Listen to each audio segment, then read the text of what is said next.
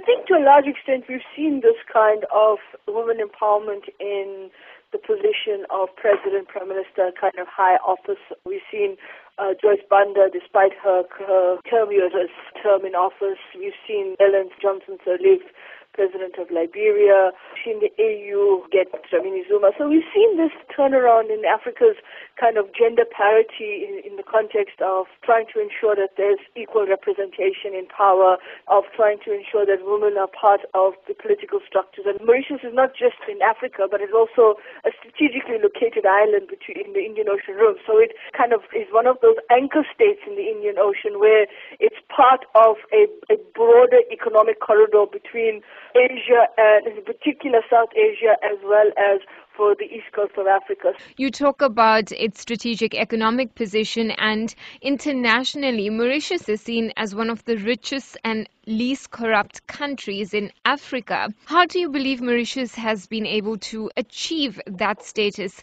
internationally? Well, Mauritius in a sense is one of those poster children for international political economy, for economic governance and so forth.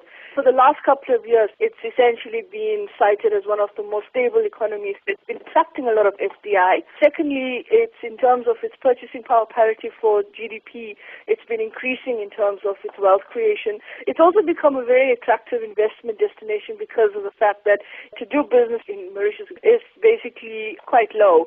In other words, the bureaucratic red tape has actually been significantly reduced to encourage more investment, to encourage more private sector business and so forth. So in that context, Mauritius has really demonstrated itself. And basically, I think it also comes from previous leadership in terms of where they want to position the island as an important corridor for investment. So let me ask you the question most would be asking, are there any lessons that South Africa could draw from Mauritius? What's interesting about Mauritius is that it's an island, so any kind of economic analysis will give you, if you're looking for the kind of projections that the World Bank and other economic institutions try to put forward as what is the best practice, Mauritius comes out tops because, relatively speaking, and if you think about it in the context of comparative analysis, you can't really compare Mauritius with a country like South Africa, given the fact that structurally and institutionally you have very different environments. Remembering that you have a population of, I think, just over 1.3 million people, whereas you have a population in South Africa of just over 50 million, or touching around 53 million. So those are stats that we have to be careful of when we say, well, it's the most stable, etc. Yes, it's a stable environment. And I think to some extent as well, let's not assume that everything is stable. I think every society is relatively stable.